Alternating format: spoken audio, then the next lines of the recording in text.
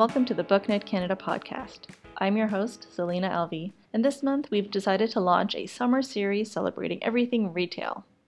You may have heard that we recently released an updated edition of our Canadian book buyer study, which looks at the buying habits and preferences of Canadian book buyers, including how they find the books that they buy, where they shop, what they're buying, and lots more.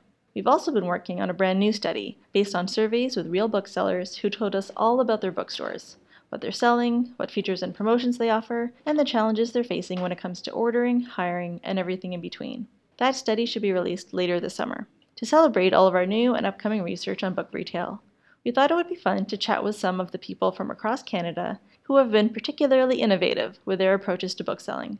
And since we obviously found so many examples of smart, creative booksellers doing interesting things, we're breaking it down into a 3-part series that will release over the next couple of months. To start things off, this episode dives into some examples of outside-the-box partnerships, where 3 brick-and-mortar bookstores work with a publisher, a podcast, and even another bookstore to reach new readers and sell more books. First up, we have Liv Albert, creator and host of the podcast Let's Talk About Myths Baby, who partnered with her local bookstore in Victoria, BC, so her listeners could support the show by sending books. I have a podcast, and people were really interested in donating to me via books, just because what I do is so book heavy. And, I was often talking about how expensive it is to buy all the books that I need. And so people kept asking me if I had an Amazon wish list so that they could buy things off of it. And I don't support Amazon for book reasons, amongst many other reasons of their business model.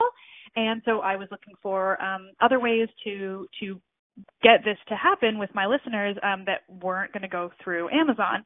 And eventually I was speaking with some people I used to know, or that I'm still friends with, but I used to work at Penguin Random House. And the people that I still talk to there ended up hooking me up with Monroe's, which is already my favorite independent bookstore in Victoria, because it's just iconic and beautiful, and happened to be the one that could totally make this work for me. And it ended up getting me so many books so quickly. Like, people were so eager to do it, even though it's a bit more work than Amazon, and they were just so happy to do it. It's wonderful. So how long ago exactly was this that you started? I think I put the book list up maybe a month ago. I think max a month. Everything's kind of blurring together now. But I was working out the logistics and stuff, and then getting the books on it. And I announced it first just on my social media, so just Instagram and Twitter. And then that day alone, people put in orders for 5 books. And then by the time I'd actually talked about it on the podcast, I think I had 10 coming in. And I think I've picked up now at least 15. And there just seems to be always more coming. And the people at Monroe's are getting to know me and all that. It's awesome. So how was it working with Monroe's? Was it pretty easy to set up the list and to arrange for pickups and stuff like that? Yeah, absolutely. I mean, it's a really small operation there. That's what makes them great. It's just a small independent bookstore in Victoria, and their website is pretty pretty old. It's somewhat primitive, and it still works perfectly. I don't want to insult their website. It's just, it's not the highest of tech, because they don't need it to be, and it still has made it so easy. So yeah, I set up the list. It's easy to do. That people have a link to it. I have to even give them explicit instructions just because of how it works on Monroe's back end, but that hasn't caused a problem at all. People literally just say they purchase them, and Monroe's either orders them in, or if they have them in stock, they just put them aside for me, and I've just gone to pick them up. And, I just walk in, say I have books under my name, and now I've gotten to the point where the last time I went in, one of the women she was training a new employee, and she'd been the one emailing me, so she knew me by name, oh, you're Liv. It's so nice to actually meet you, as I'm picking up 6 books that day. So they've been a wonderful people to work with, and I'm just so thrilled that it has worked out as well as it has. I wasn't expecting it to be so many books so quickly. Yeah, and I love hearing that it really came from your followers, wanting to support you in this way. Do you think something like this would work with, could this be a model for other podcasts, maybe ones that are very research-based as opposed to others, or any project with an invested following of people who want to support the creators in some way that's not a tip jar?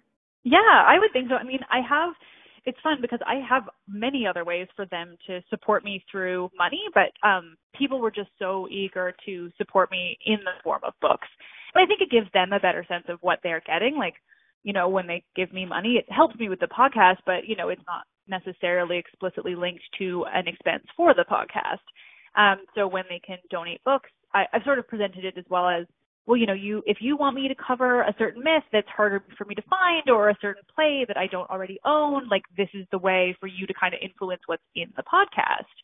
So people have been able to sort of pick out a book they love or that they're interested in and then get it to me that way. I think that it would work really well for anyone doing this kind of thing when it comes to really research-based projects. It's just a matter of having the independent bookstores have that kind of back end that they can do it through. I'd kind of just Googled around myself and hadn't really found anything. I didn't reach out. I probably should have. It took my friend Sarah just straight up talking to the salesperson out on this end of the country, and they suggested Monroe's and made it happen. So it was very much helped out by Penguin Random House. But, I think that as long as there are the independent stores that can make that happen, it's amazing.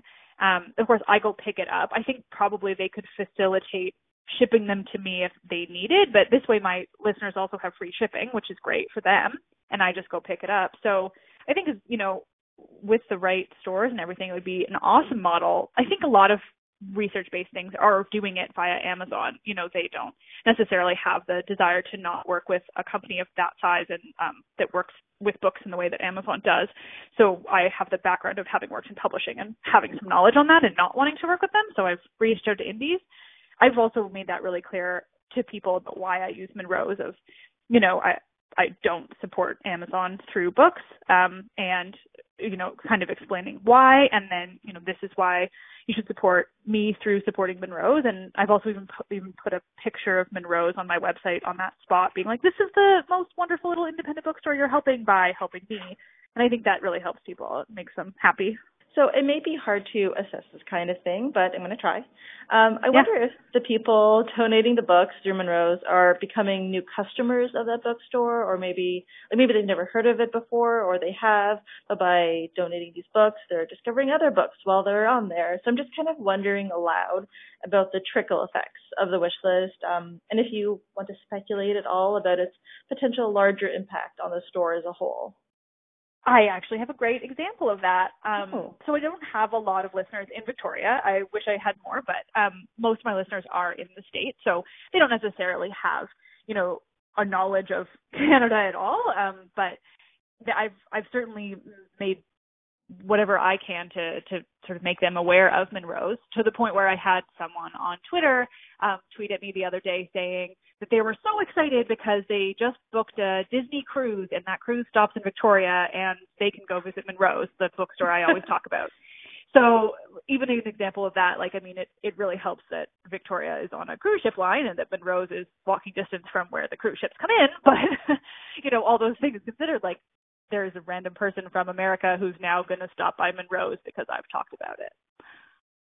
That is magical, for sure. Yeah, it's really convenient, like series of, things that led to that, but it's really fun to hear. Next up, we have Alex Snyder, co-owner of Queen Books in Toronto, talking about the bookstore cart they brought to a local festival earlier this month in partnership with the Penguin Shop, which is a publisher-run bookstore. This collaboration goes to show that there can be perfect book-selling opportunities where you least expect them. I saw on Instagram that there was like a pop-up bookstore at Meowfest earlier this month. And for anyone listening, Meowfest is pretty much exactly what it sounds like.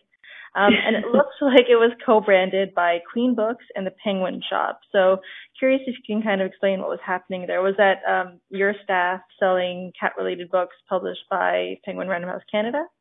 Yeah, exactly. So they have the book cart, and they asked if we would be interested in going to Meowfest and kind of being, doing that partnership. We love doing events, and we sent two of our biggest cat lovers to work it. And it was great. We're just, happy to kind of do all kinds of different events and be a part of the Toronto fabric and different festivals and cultural events. So it was a really, really fun opportunity.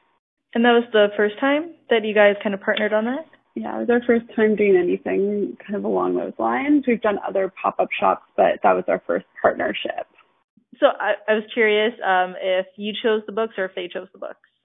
No, we did. So I just kind of went through and tried to think like a Meow Fest participant, and what people would be really looking for. So I knew that there would probably be a lot of kids. So I tried to find some like really cute, fun kids books about cats, and kind of everything from like picture books to graphic novels for older kids, and then also just kind of everything from like the more serious side of like how to look after your new cat, since I knew that they'd have an adoption tent set up, and then just like really kind of silly, like we had cat Mad Libs and things like that. So it was a lot of fun going through and just seeing all the books that Penguin Random House had to offer, and then also just books that I thought were really cute. And in terms of just like selling books to people, would you say it was a good return on investment for the staff time, the effort to choose the books and everything? Yeah, I think so. I mean, because we're so new, really as long as we sell like some books, we're just happy to kind of be out there and get our name out there a little bit, because we're, so far we've had a lot of like return customers in our neighborhood, but it's hard to kind of get an idea of like, since Toronto is such a big city, of how many people actually know that we're in existence. So yeah, we find it's always worth it, but it was a really great day. And there was a lot of really, people excited to see us there and to get some cool books. Our final segment is a story of two bookstores. One is Blue Heron Books, an indie bookstore in Uxbridge, Ontario, and the other is a new boutique online bookstore called Briny Books, started by Carrie Clare, the renowned literary matchmaker, author, and editor of the website 49th Shelf. Every season, Carrie selects 4 extraordinary Canadian novels published by independent presses and sells them on the Briny Books website, with Blue Heron Books both fulfilling online orders and selling them in their physical store. They just launched with their first slate of summer titles, so we sat down with Carrie to talk about her goals for Briny Books and how it's going so far. So I've written a novel. I have been a critic, a reviewer. I've written nonfiction, a little bit of everything. I've been a blogger for a really long time, and I found this was a really unique positioning, actually, because I'm also a reader as well. I blog about books. And so I'm not really an unbiased critic. I'm not only an author. I'm a little bit of everything. And that's a little bit strange, if you're thinking about being biased for writing reviews and that sort of thing, or being unbiased. But this project is something that I think I am sort of uniquely placed to bring together, and because of all of the projects I've got going on. And so I'm really excited about Briny Books because it sort of brings all the different facets of my writing together. And can you tell me a bit about what the mission is behind it and how you came up with kind of the structure of it? Well, I've been thinking about it for a long time. And like most people who love books, I have always dreamed of owning a bookstore. But for a variety of reasons, most prominently the fact that I don't have any capital, I don't know if that will happen. And so I thought, how can I make my book-selling dream translate into something that's realistic? And so that was sort of how this came about. I read a lot. I'm also an editor at the website 49th Shelf, which really keeps me up to date with what's going on in Canadian publishing and independent Canadian publishing. And so there are certain books that I just really want to get into people's hands. And so with 49th Shelf and with my blog, I can kind of do it part way. I can be a champion for the books I love, but I thought I want to take it a little bit further. I want to find a way to actually bring these books into people's lives. And so that was sort of the extension by partnering with Blue Heron Books, and their expertise is selling books. And so they sort of handle that end of things. Great. So can you tell me a little bit about the 4 summer titles that you debuted with and just how you decided on these 4 titles? I mean, you mentioned a little about how you just you got your eyes open all the time and through your other work you're finding titles, but how did you really decide on like these 4 specific titles? Well, they were just books that I really loved and books that I would really feel confident recommending to a general readership. I think they're smart books. They're sufficiently challenging, but they're not so challenging that, they'll feel like a chore. I think I want to have a book that I think most people would appreciate, and I think these books have a lot of commercial appeal. They have attractive covers. That was really important too. It's really fun to try to market books with attractive covers. And they're really excellent. They're beautiful, innovative novels. And last but not least, they're also published by independent Canadian publishers. And so I've not spotlighted that as the primary mission of Briny Books, because I don't know if that necessarily is. It makes it sound like we're trying to give people something because it's good for them, These books are excellent and they're published by independent publishers, but the excellence is actually the most important part of why I'm recommending them to people. And so you've chosen to focus specifically on fiction titles. Can you explain a little bit about the rationale behind that?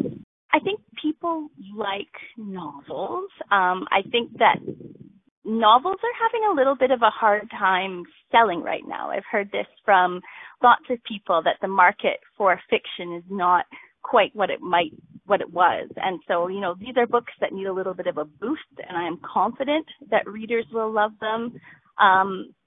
I don't know if I will only stick to fiction in the future. A lot of this project is making it up as I go along, and learning and figuring out what we want to do next.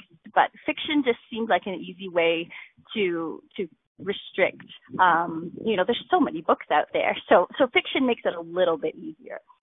So you've partnered with Blue Heron Books, it's a bookstore in Uxbridge, to fulfill the online orders. But you've also been encouraging other booksellers to feature your slate of titles, and you even provide a bookseller toolkit on your website. Have you received any feedback from other bookstores? Have any come on board, or any also featuring the titles yet? I know that there are two bookstores. One is Forster's Book Garden in Bolton, have been displaying them with our graphics that we sent, which is very cool. And then also a bookstore in Gananoque, the Beggar's Banquet, I think it's called. They will be featuring it soon, so that's very exciting. And I also know that through Shelley Macbeth of Blue Heron Books, that while people might not be featuring Briny Books in their stores, the books themselves are there, and we've given attention to these titles. And so booksellers have maybe, they have a lot of books out there, not just Canadian ones. And so I think that this has given them reason to pay attention to books that might not have been on their radar otherwise. So it's been about a month since you launched, maybe 6 weeks? It's been 6 weeks, yeah. Congratulations. Thank you. And I read on your website that you sold so many books since launching that you've had to suspend free deliveries for a little while. And that when you launch the fall titles, you'll be putting a bit of a cap on how many can be delivered for free. So I was just wondering if you can share a little bit about just the challenges of competing with large retailers who, constantly be slashing delivery costs on top of steep discounts, and how you've been handling all of that. Well, that's been a huge part of the story we're telling. In order to make buying books from Blue Heron something that's attractive to people who are browsing our site and finding us on social media, we had to give them a reason to choose us over a bigger retailer. And so Shelley from Blue Heron was able to sort of finagle the free delivery through her store and sharing costs with the publishers who contributed some of their publicity money for it. But, she really wanted to make sure that we made clear that the free delivery is no small thing. I think we all take it for granted because it's everywhere now, but it really puts small businesses at a disadvantage.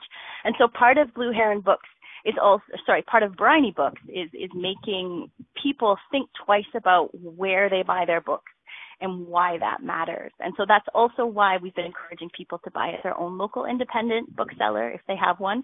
And if they don't have one, then to order through our website. And yes, it was really popular. We sort of, I wasn't sure what to expect. and I sort of set my sights a little bit low because I know that selling books is hard. But people were really excited about this. They were excited about having their summer reading picked for them and sort of having a whole slate of books arrive. And getting books in the mail is the best thing. I don't think that ever gets old.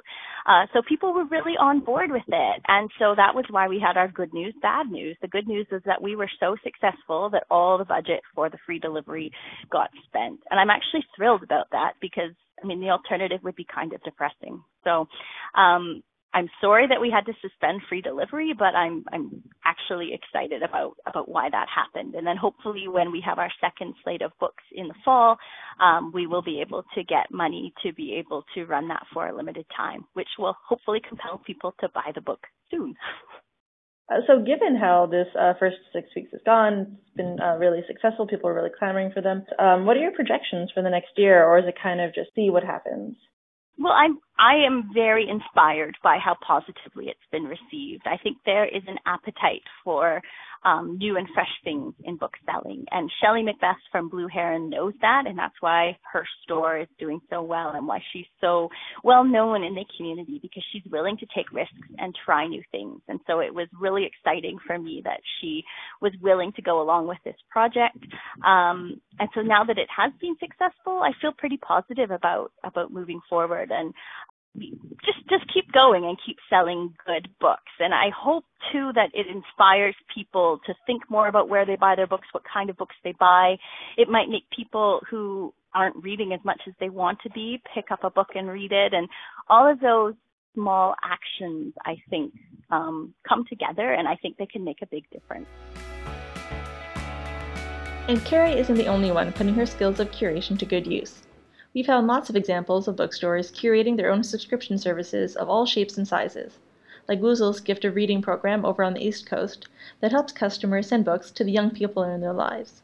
So we came up with a Gift of Reading program probably about 8 or 9 years ago, and the idea was to make shopping for your grandchildren or your nieces and nephews, people who don't live near you perhaps, and just having just like anything, a magazine subscription. How about a paid book subscription where you receive something in the mail, which can be very exciting. We mail them on any frequency you want. Generally they are once a month, but we can do it 6 times a year, 4 times a year, whatever the person would like, and to any age. Sometimes the child has been a newborn. Sometimes they're 13, and so it just varies that way. We have information from the person who's giving the gift about the recipient. So if they have particular interests or something like that we can help choose the books. But it really is just us doing some reader's advisory work and figuring out what to send to the recipient each time. We do get good feedback. Sort of once a year when people renew, I get a chance to say, and how have they had any comments? And because some of the ones we're doing right now, I think it's been about 5 or 6 years that we've been mailing to some of the families. So it's fun to help do that. That's about all we could fit into this month's episode. So join us again in August for the second part of the series, where we'll talk with Canadian bookstores that are connecting with the writers in their communities. For more information on the bookstores or podcast mentioned in this episode, check the links in the episode notes. You can also find a link to our Canadian book buyer study and an invitation to sign up for a weekly tiny letter all about bookselling called Let's Sell Some Books. Thanks to Liv, Alex, Carrie, and Nadine from Woozles for talking with me for this episode. I'd also like to take a moment to acknowledge that BookNet Canada's staff, board, partners, and our makeshift podcast studio operate upon the traditional territories of the Mississaugas of the Credit First Nation, Anishinaabe, Haudenosaunee, Wendat, and Huron Indigenous peoples, the original nations of this land. We endorse the calls to action from the Truth and Reconciliation Commission of Canada and support an ongoing shift from gatekeeping to space-making in the book industry. And we hope that our work, including this podcast, helps to create an environment that supports that shift. We'd also like to acknowledge the Government of Canada for their financial support through the Canada Book Fund. And of course, thanks to you for listening.